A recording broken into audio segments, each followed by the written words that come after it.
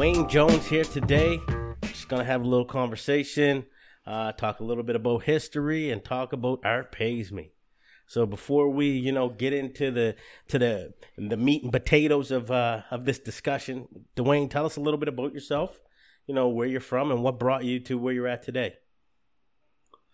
Thanks for having me, fellas. I'm a fan of what you're doing, so it's an honor to be invited.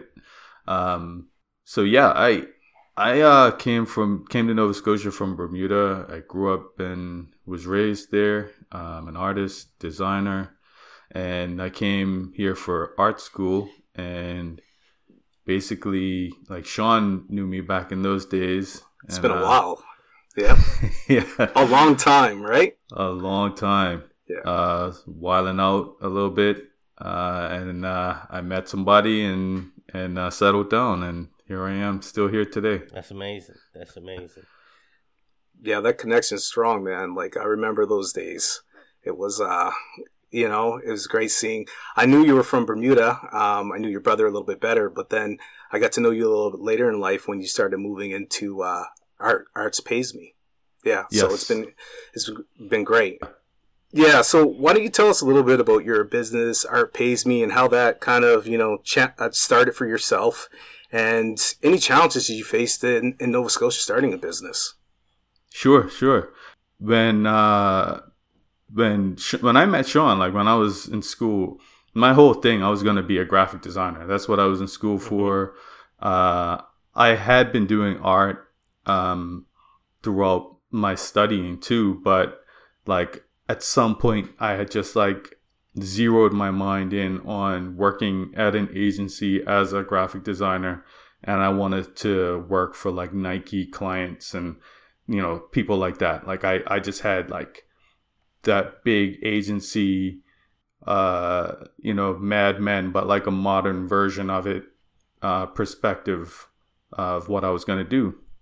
And then, you graduate and you realize it ain't as easy to get into those agencies as you thought. Oh, that's deep, man. It's true. It really is. Yeah. Yeah. So like, I had to do a little bit more relationship building than I had done. Just being a good designer wasn't enough. And then truthfully, maybe I wasn't as good as I thought I was. Who knows? I don't know. At the end of the day, like I honestly, I do chalk it up more to the relationship side, because as Shawn knows, like I used to roll solo a lot. Like I was just that dude. Like I would show up at the club by myself. And that's just how I was. Just like, lone wolf. And it worked for me, but like it's worked against me too in some ways. So, I think sometimes, particularly as the white designers per se, like sometimes they have that network built in because they might, especially if you're from here, like people already. That makes sense. There's cultural similarities. Like I had the whole, you're not a good cultural fit conversation before with people. So it's like, can you say more? Can you say more? Can you hold on a second? Yeah. You're not the right, what kind of fit? Cultural fit. What? Oh, I like the word fit, because you know what that means? Are you willing to drink with somebody and take subtle racism? That's what it means. Right? Yeah. And right. So me today, you can't say that to me. That's right. Yeah, exactly. You didn't know that, and it's true. But I want to ask you a quick question. And so in terms of, let's say, like graphic designers, how many of them were black and looked just like you?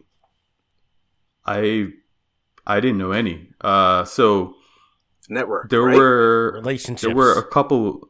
Mm-hmm. Right. So okay, so there were a few that I did know that I went to school with, and they were the only ones that I knew. And two of them that I know for sure were like, I'm out of here. Went to Toronto.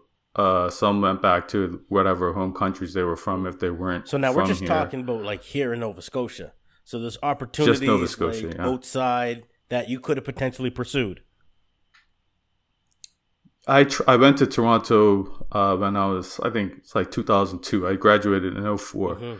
And on my one thing I did do is in one of my summer jobs in Bermuda, I worked at a bank, and they got me in touch with the marketing folks there, and one of them had some friends who were connected with agencies in Toronto. So she said, "Look, Duane, I can hook you up with some just information meetings or interviews or whatever." So I was like, dope. And I booked like 4 or 5 of them, and just went up on Christmas break and just like hit the streets. But like I had been to Toronto as like on a vacation before, but like being there in work mindset, it felt like a completely different city to me. It didn't feel as like fun and welcoming as I had always felt it was. And then like some of those interviews ended up falling through, but then there was one that really stood out where the dude said, "You're going to have a hard time in this industry as a black man." And I was like, yo, this is like the most multicultural city in the world. Like I just came from Halifax, like one where of 4 I don't see anybody that multicultural looks like cities me. in the world. Like it's an international city. Well, so, and what's interesting to me is that you just talked about an agency, and I'm in marketing. Do you know how hard I tried to get into a marketing agency? I can never. It's mind-boggling. Like, it's tough to get into one of these agencies. That's like and the guy, honestly, he was doing you a service. He was being honest with you. Yeah, like, I honestly, like, some people look at it as like him being a dick, but I didn't. I felt like he was just being real with me, like, just saying, look, this is what you need to expect, like, be ready for it. And I appreciated it. And it did change the way I looked at the industry. So every time I went in for an interview after that, it was like, and then I would also like look at the website, see who's on there, who do they have working for them. And like I couldn't find anybody that looked like me in most of them. Like one agency I can recall had like a marketing dude that was black, but so like here, like, do you find that you've been able to collaborate with people a little bit better than like opposed to like Toronto? Here you've had a better work environment in that sense? So I really didn't spend enough time in Toronto to really be able to speak on it, because literally after that trip, I came back and was like, I don't know if this is going to work. So maybe I'll just like stay in Halifax for a little bit and see what I can get popping here. And then I was also like shooting out to Bermuda agencies to see, what they were saying, but they weren't really saying nothing either. So, and interestingly enough, like they didn't really have black designers working in their agencies either. So, that's why it's so as systematically, right, Laurice? Systematically removed. Displaced. No. There you go. Right? Yeah. So it's interesting. So I mean, Art Pays Me. It had a journey. Like you've. When did it start? When did you start Art Pays Me? Yeah. So like after just dealing with all that industry bullshit, like you end up realizing maybe I'm gonna have to. I had no plan on starting a business. I was not interested in that. I literally just wanted a job. But then when you have no other option, it's like, well, I guess I'm gonna have to take some freelance clients. Right. And then like some of the people that I, met through other things, it just was a lot of like free work that I was getting offered, or, you do this for me and I'll come back to you. And I know I got this client that's going to want to work with you for the next 5 things if you just hook me up right here. Or like just stuff that, and this is one of the problems in, art and design education to some extent. Like we don't spend enough time, and I take blame for this too myself, because I didn't push for it, but like, you don't necessarily know what you should be charging or what is industry standard all the time, and what's acceptable, what's not acceptable in terms of what you should be doing. So I had people just jerking me around, and it was just like pissing me off. And it got to a point where I said, I don't want to deal with clients anymore. I'm just going to do my own thing. I want to create my own products, because it was two things that was happening. It was when I would work with clients, they weren't necessarily seeing where the vision I had with things.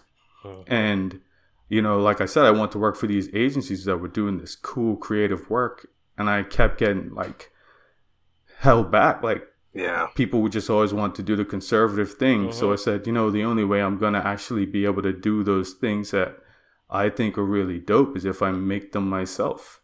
So like, what happens if I create my own illustration? Like, it started out just doing posters. I started writing. Nice. I started interviewing rappers and this is stuff I was doing for free. So when we talk about pay, it's not necessarily money. Sometimes it's relationships. Sometimes it's other things. So I was happy to do some of this work for free because it gave me the relationship. And you're building towards something, right? It makes sense, right? And it's entrepreneurial, right? Yeah. Yeah. It's like one of the key themes that we've discovered, and you know, that we've had to deal with in ourselves. We couldn't find the space or, you know, the avenue to pursue what we wanted, so we had to create it for ourselves. Yeah. That's why you know, you're a trailblazer in that sense, right? You know, you just kind of paved the way for this. And like, you know, when we started this podcast journey, one of the first people I called was you to get your honest opinion about it, because there was representation there. So, you know, kudos to you for, you know, being somebody that's, you know, pushed forward and set some of the foundation for us, man. Appreciate it. I really do. Thank you. Actually, you know what? Before we get too far, I want to give a shout out to Rustam at the BBI, because he gave me my first like actually decent paying freelance job, and that kind of like is what, you know, it's hard to build a business like that off of non-client work. Yeah. So Duane, the one thing I wanted to ask you when we talked as well too, specifically about your experience coming to Nova Scotia as a Black person, how do you feel like you've been kind of perceived in that sense? Oh man, it is so interesting. Because we know there's two different experiences, right? There's definitely two different experiences. Yep. So I went from being the only, you know, having like one white kid in a class and everybody else is Black, and then being the only Black kid in a class when I got to NASCAD. So it was like this weird cultural shift there. And then I found that, like, you know, in Bermuda, I was just seen as a weird art nerd. I did martial arts, so people thought that was even more nerdy. It wasn't like, you know, like Cobra Kai, where they're all like the cool kids. It was like, I no. saw him on Instagram that's throwing a mean roundhouse. He hurt himself too. I mean, I'm not the kid I was back in the day. But yeah, no, like back then it was like, oh, let's fight this guy. Like people wanted to fight you because they wanted to embarrass the Karate Kid. So I was not an intimidating figure. Then all of a sudden I came here and people are telling me that I look scary, that I'm tough. I'll be like at the bus stop and people be like asking me if I got drugs, and it's just like the whole perception of me is like the opposite. You know, I think it might also be a Black community thing, because I used to go and play ball at the Y on Gottingen when I first got here, and the guys there, they weren't, you know, some of them weren't really feeling me. So, and there was a lot of Black dudes there, and some of them were cool, and I'm still cool with them to this day. Some like Finley Tolliver, for instance, one of my best friends to this day. Finley could like, so like, but some other guys, like, they did not like this Black dude from away coming in there acting like he's whatever. So that has been something that also stuck out to me, that like there is this thing, this something about the come from away Blacks that aren't always accepted. And I asked Shawn, and I think I might have talked to you, Laurice, too, a little bit about it, but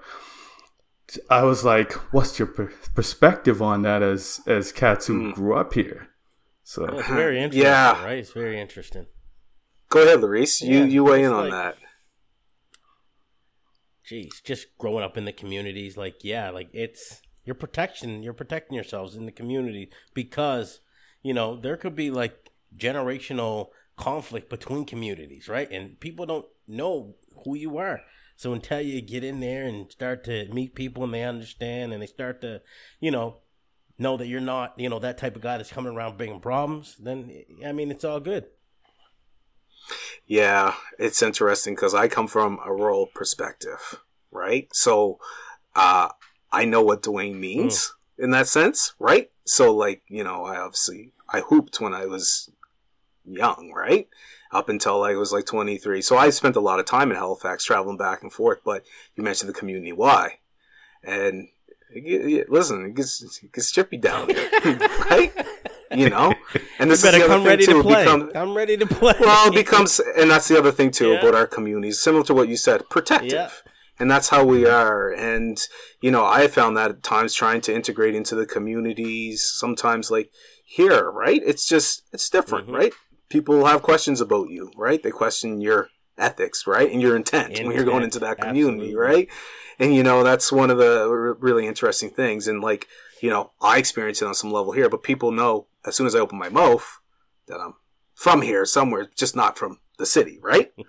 So, it can always be a little bit different in that sense. And, I think the reason I talked about, there's generational trauma here. We know that now. Uh-huh. The post-traumatic slave syndrome was real for a lot of us here and it was passed down. So, it's kind of like what we've been doing. We've kind of been fighting to survive, right? And you see somebody like Duane, they're like, well, this guy's coming to take something. Yeah, exactly. Initially you're perceived as a threat. Yeah. And, how do we deal with threats? And that's not to glamorize our communities in any way, but that's it. It's a result of this, right? And it's funny, you go from two different extremes and then you get to here where you're, in Bermuda, you were accepted. You were the majority. And then here you're like, these guys don't want me to be part of the group. Yeah. That seems strange to me, right? It's wild. Yeah. Yeah, I'd be like, I found some black people. And then the black people are like, no. But, me being who I am, too, I'm not a smiley dude. Yeah. I'm not the most outgoing social dude. So I didn't do myself any favors either. I was like, oh, really? It's F me? Well, F you, too. That was my attitude in there. And I'm kind of lucky I came out unscathed, to be honest. And as I got older, I really started to appreciate that and understand that, and met more people from other communities and realized the amount of trauma that people here have endured. They carry it with them. It's with us whether we want to accept it or not, right? What are your thoughts on how much has changed since then? You've been in this industry. What about the awareness, representation there as well too? What do you see? Yeah, I have seen change, I would say. So I've been doing this for a long time. So, some of the designs I've had have spoken to race, and I'm pretty outspoken on social media at times about how I feel and those sort of things. And I remember getting a lot more criticism for having those perspectives. And then it's after 2020, or when the George Floyd thing started to happen, it was suddenly white folks in particular went from not wanting to talk about this stuff to wanting to talk about it all the time and wanting to address it, and some of it tripped me out.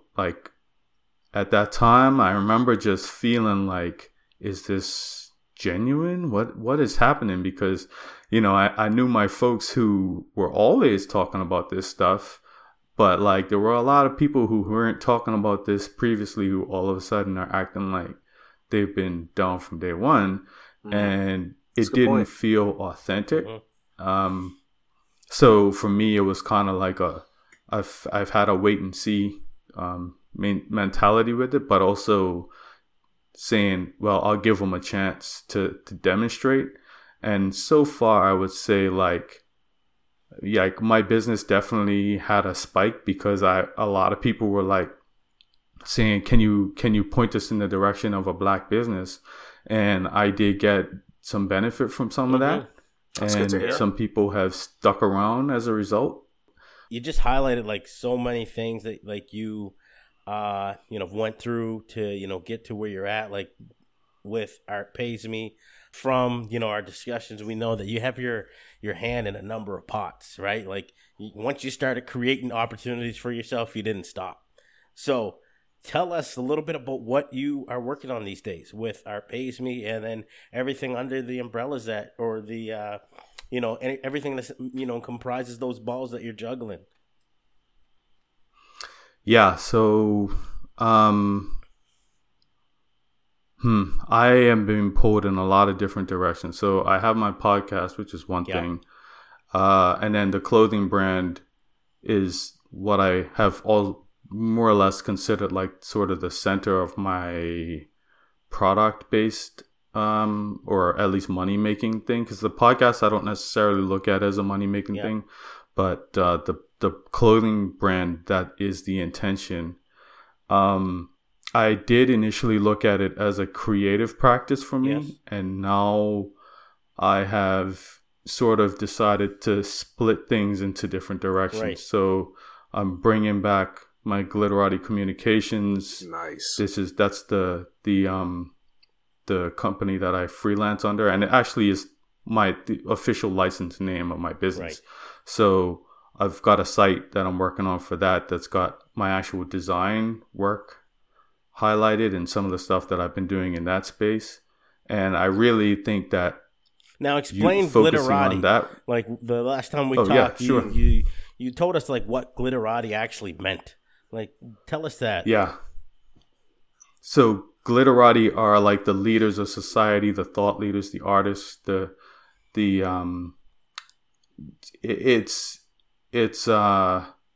academics, the people who lead culture. Wow. Right. That's who they are. So like my initial, when I started the brand, it was actually called Be Glitterati, which is like me saying people who wear these clothes are the people who are the Glitterati. It went over people's heads because it's a word that's so unfamiliar. So that was a little harder to sell as a brand. And Art Pays Me kind of was saying a similar thing, but just in a more direct way. So it made it, when I rebranded as that, it kind of like, it stuck more. So nice. I've gone with it. And, I've kept Glitterati sort of under wraps ever since then, because I did get associated with that name for a long time.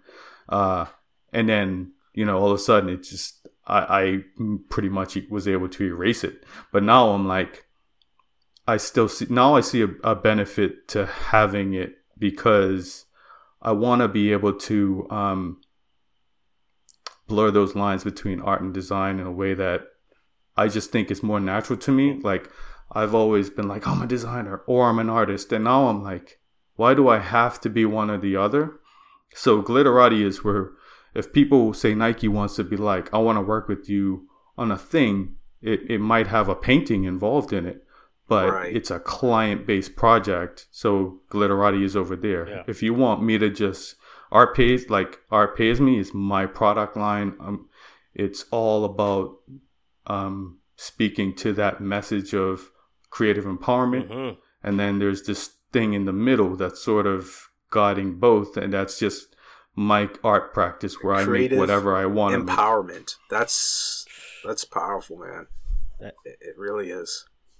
So yeah, thanks. Your podcast. Tell us a little bit more about your podcast, Art Pays Me. So this all like falls under the Art Pays Me like umbrella.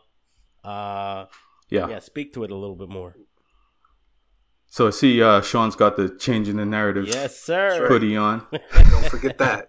Don't forget that. And hey, Shawn and I spoke, right, about, the Loyalist Connections podcast and what we're doing. And, a big thing that resonated with both of us is that we're actually changing the narrative because it's talking about history that's been, put in the closet. It's been ironic, it's been swept under the rug, but nobody wants to talk about it. Yeah, we're changing the narrative. We're telling you how it actually really was from our perspective, because that's a perspective that hasn't been captured.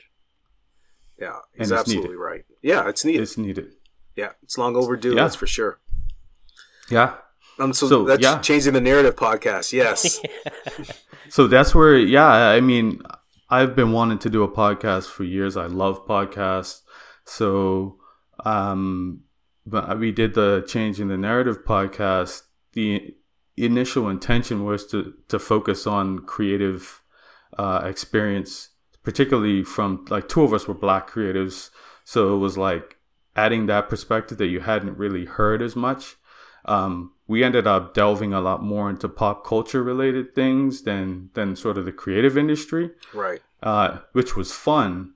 But when, like I said, I got so many pots going, I was like, I have to decide what to focus on, and I want this Art Pays Me thing to pop off. So when I left that Changing the Narrative show, I was like, I still feel like I have something to say as a podcaster.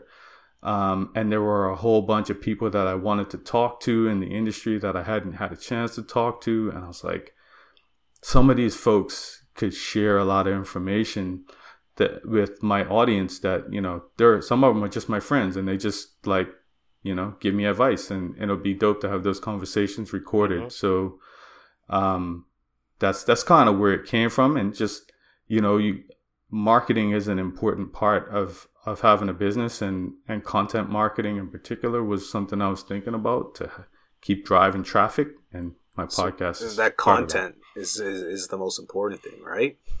Yeah. Content. And multiple platforms. I love it. Yeah, if you're familiar with Gary Vee, he used something called jab jab hook, I believe is his thing. I can't remember if that's what he said, but the jab is like the free content that you give out, and then the hook is when you get them to pay for something. So my podcast is like my jab, right? I'll throw out some freebies there. Like it's fun for me, it's fun for them. But once you kind of join my group and you're in there, then maybe you might want to buy something while you're here. So, yeah. And so you got that strategy. You got the clothing, you have art. Now, is your art for sale, or is it just your passion project? It's for sale. I love it, man. It's great. It's amazing, man. Yeah. Thanks. Down at the art gallery. How's it feel being at the art gallery? That was so dope, and they hit me up for that. So that was actually a design project, not even an art project, but like then they wanted to do a merch collab. So my clothing's for sale in there too. Oh, great. But like the funny thing is, like, the person who reached out to me followed me on Twitter and just kind of seen the stupid stuff that I talk about over there, and knew that I like to talk about race, but also I have an interesting design aesthetic and art aesthetic, and she was a fan of my brand and stuff. So when they were looking to, I think this was probably part of a result of 2020. I can't say for sure, but they said they were looking to. They had their moment to get more voices of different perspectives involved in. Yeah. So I know they reached out to some indigenous folks to do shows, and I was someone of African descent that they reached out to, and they just kind of let me do my thing and just said, here's the show, this is what it's about. I met with the curators, awesome. I met with all the folks over there. It was an amazing experience, and that really opened my eyes up, because I'm like, I could do an installation like this for Nike, and I could do it for anybody else. I could. Like, this is kind of what I love. Like, it felt like art, but it was design. So it was like, man, this is that space. This is that window. So like when I say like I do art, there's no client, there's no objective. There's just, so the thing that I'm working on behind me, it's a painting. It's going to be called Monolith. And it's a huge canvas, like 6 feet tall. And the whole thing is like going to be about how how Black people are different. We're all different, but we're the same. And we're not a monolith. But so it's kind of be like somewhere in the abstract / representational thing. I don't know quite where I'm going with it yet. But stuff like that, like, I don't know who's going to buy that. No one will probably buy that. I spent hundreds of dollars on this canvas. But I don't care because it's an expression. Yeah, like, it's an expression. It's expression. I just got two more things. So the art, the fashion, you got the, like you mentioned, you have a number of different lines there with your clothing. One of them I seen, recently, and I'm like, I like the message. I like what you're saying with it. It's the gendered line. Tell me about it. Yeah. So, I mean, I could probably take that back to my mom again, because just like seeing, I hear a lot of people talk about like the role of a mom and what she's supposed to do and what she's supposed to be and all this kind of stuff. But like, and I grew up with both my parents in the house, but like my mom, she was the best driver that I knew. She was the one who, like, she drove a stick shift and she could, she was good with money. Like she was super smart about like in investing and thinking on that level. And she always sort of taught me to like, that it's, I don't know. It's interesting. Like to me, some of the gender roles that that we get assigned, for instance, like what, the man's supposed to make the money or whatever the case may be. Sure. Like to me, I've just seen some of those gender roles not necessarily go that way in my life. And I've never felt, that I had to, follow those rules. And then when I started to see more folks expressing that in an external way and talking about, like coming out as trans and all of that kind of stuff, I was like, they're taking it to another level, even beyond like the way that I've always sort of thought about it. So those shirts kind of like, just, they're an exploration of me kind of just trying to figure out how I feel about that, and just saying like, gender is something that we as a society need to keep rethinking continually, and not necessarily be like stuck on. So, and I don't think I have the answer, so I don't want to. Yeah, but the beauty is not having the answer. The beauty is the pursuit of the answer, right? The evolution, it's right? The questions. It's asking questions. It's creating discussion. Yeah. Like, that's the beauty of not knowing. It's true. And I think that's the thing, too. We have to have that, same way we kind of discuss history, we have to be willing to have that conversation and not judge people. Like, that's the biggest thing, right? So we have to keep an open mind with respect to that. So it's funny, we're talking about, your customer base. How do you, define your customer specifically, and how do you think your brand is perceived by them? Interesting. So with my business, I've got, Glitterati Communications. Glitterati Communications is business to business. So that's who my clients are, my customers are. They're usually business owners. But then with the Art Pays Me brand, I literally tried to make myself the customer. And I was like, I'm making stuff that I want to wear. And that was kind of where I started evolved. From. Yeah, like, that's nice. It just evolved from there. The irony of that is how expensive that ended up being. So people across the gender spectrum, across the racial spectrum, like, it just resonated. They connect with it. Yeah. Yeah. I mean, I've connected with it for years, like, and that was before, like, I just immediately, I was just like, there's something about it. Like, it just resonates with me, on a, a personal level. Right. And it's funny, fast forward a few years later, I'm doing a podcast and changing the narrative. Like you said, Laurice, is literally something that we're trying to do. Mm-hmm. Yeah, well, to jump on that, like we had a conversation where you said you didn't necessarily feel like you were an artist or creative, and now you're starting to see that because of this creative pursuit you're doing with the podcast and your way of approaching things and your way of thinking and your experience in marketing and entrepreneurship and working. Like, just those different things, they do, to me, they are what an artist does. Mm-hmm. It's not necessarily a painting. Yeah. It manifests itself in a lot of different ways. That's a really good point. That's a very good point. Yeah, and I never thought about it myself as like those skill sets that you talked about, like, the entrepreneurial side of things. Like, I know I wanted to. It's just hard, right? And I think it's because it's just identifying that thing that you're willing to take the risk for. Yeah, like, take that jump. Well, and that's like, Laurice, you know what it's like growing up. Like, from here, like, you have to think about the ramifications. Like, you got to put your neck out there. It's going to be tough to get a loan, things of that nature. You're going to run into some of those barriers. So, like, do you really want to go through with that process? That was one of the things too. I think, I'm super risk adverse, right? Like, so it's got to be right? And it's like, how can you do that without getting burnt, basically? Mm-hmm. Yeah. Tell us what your long-term plans are for Art Pays Me and your, the other balls that you have, like, juggling around. Like, where do you want to see this? Yeah, long-term, I want it to be a platform to help other people.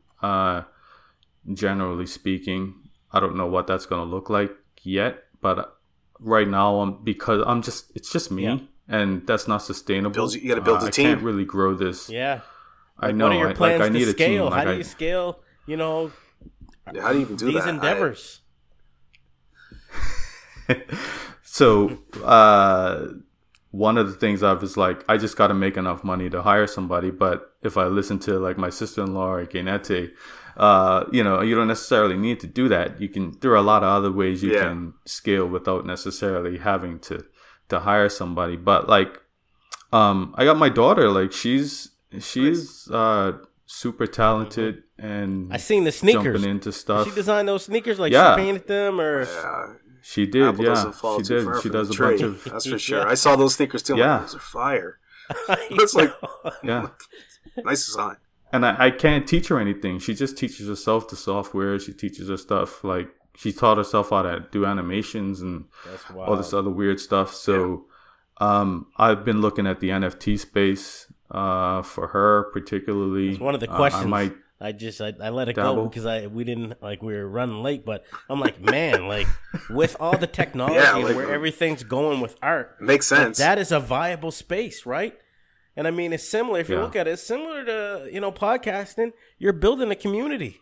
Yeah. Yeah. Have you thought about it for Art Pays Me or for your art? Yeah, absolutely. So I have a copywritten copyright protection for Art Pays Me. So I've kind of thought bigger terms in terms of, like, licensing and maybe doing something like that play. But then as last year I was on Clubhouse and people were talking about NFTs nonstop. Yeah. So I was like, what is this thing? And I started to learn a lot about it, but never really jumped into it. And I still have some reservations, like the environmental concerns and some of this. There's some tomfoolery going on in there, but it's still in its infant stages, though, right? Like, it's still exactly now's the time. At the core of it is Laurice is all about it. Don't worry, he's in. He's excited. Legit. Well, and the thing I love about it, or at least that I'm interested in, is, I have this painting back there that only one person's going to be able to own. But I've created digital art that has so smart. I spent like 200 hours on, and it's useless because anyone can own it if they have it, right? But if you can find a way to to copyright it, to protect it, so that there's only one person that can own that digital thing that I spent 200 hours on, then it makes it valuable. So that's what kind of triggered something for me with the NFT thing. So I'm looking at not abandoning the physical stuff. I'm looking at doing them in tandem, and then also having the consulting side of my brand where, I could do those bigger partnerships like at the art gallery or wherever else if those sort of things come my way. So working in the creative space, you've been there for a long time. What does that mean for you? Like, is that your, like, I hate saying safe place, but like, what's it like? What does it mean to you to be in that creative space and be creating content? For me, it's all about stories and being able to share just perspectives that I have as a quiet individual who's not actively out there talking to everybody, and I don't necessarily feel comfortable in social situations. But I had a shirt that said "Don't worry, be gay," and I remember I was wearing it in Bermuda, and I knew that I was going to encounter some people that weren't feeling it. But I like to troll that way with my work. Like, I just like it's an opportunity for me to make a statement and then start a conversation in a way that I can't necessarily feel comfortable doing as a person. No. So, working in the creative space, like, how has that helped you manage like societal stresses? Like, is there any benefits that you've, found by being creative that helped you manage, mental health, like, in to this day and age? That's a good question.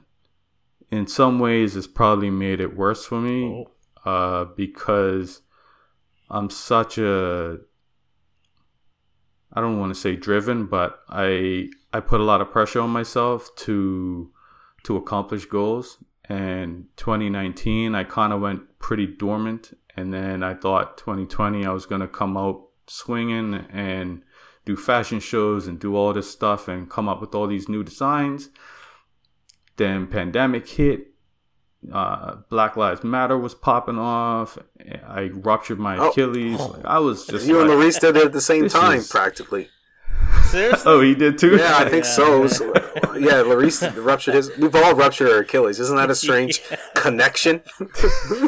Buddy, I felt like a tree, like just a boom, right on my face. Just boom, just right on my face. Yeah, we've all been there and done that. Yeah. I mean, I'm just pleasantly plump because of that, you know what I'm saying? I haven't been able to work out. No, sorry. I had been able to, but I'm just like, nah, I'm chilling. No, that's what happened to me too. Like, people were like, oh, you can do your upper body or whatever. I'm like, I can't be bothered. I was just so mentally drained. But then you had to do all your physio exercises and your calf raises and all that stuff. So that's one thing that I was like, whoa, I actually have discipline because I was able to stick to some of that stuff. But no, man, like, creative outlet in some ways, like, I get to express stuff that is bubbling up, like things that I see people on Twitter just posting stuff and ranting and raving.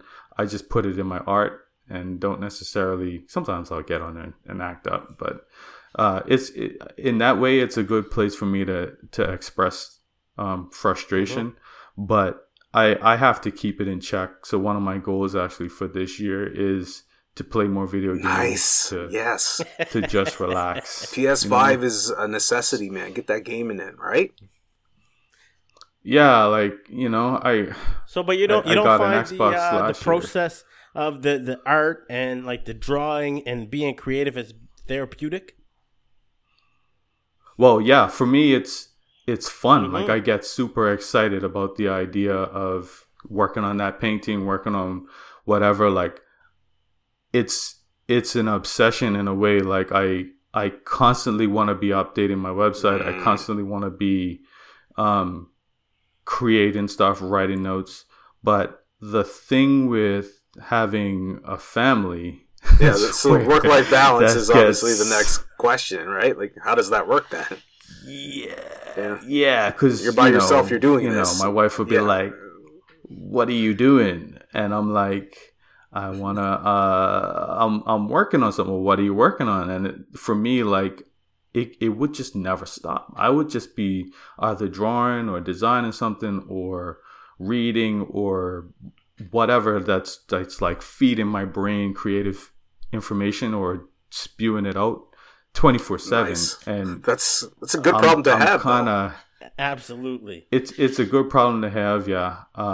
But like, it's bad in terms of, I want to just make sure that I don't squander the time with my kids or my wife. And I'm kind of happy that she kind of like calls me out when I get too much into my work. Definitely need that. The gut check. But that's why I was like, I gotta play more Xbox and stuff. Just a gut check. It's a gut check. Yeah, it's a gut check for sure. Beyond that, it's like realign. Realign. Yeah. So what message do you have for anyone hesitant, to take the leap and chase, their passion? Because you took that leap, started a business, and you're chasing your passion every day. Don't be afraid to make mistakes. Perfect is not something that ever exists. And I have to remind myself of this all the time because I'm still obsessing over which products I'm going to release this year. And it's like, stop doing that, man. You got the ideas, design it, put it out. You can't predict if it's going to sell or not. It's you trust in your own vision, trust in your process, and then iterate as you learn new things. You just have to start. Really appreciate you sharing your experience and just your knowledge with us, because we need more representation in this space, and we know it's not nearly where it needs to be. And just thank you for really laying the foundation and putting your neck out there for us to be out here. So really appreciate it.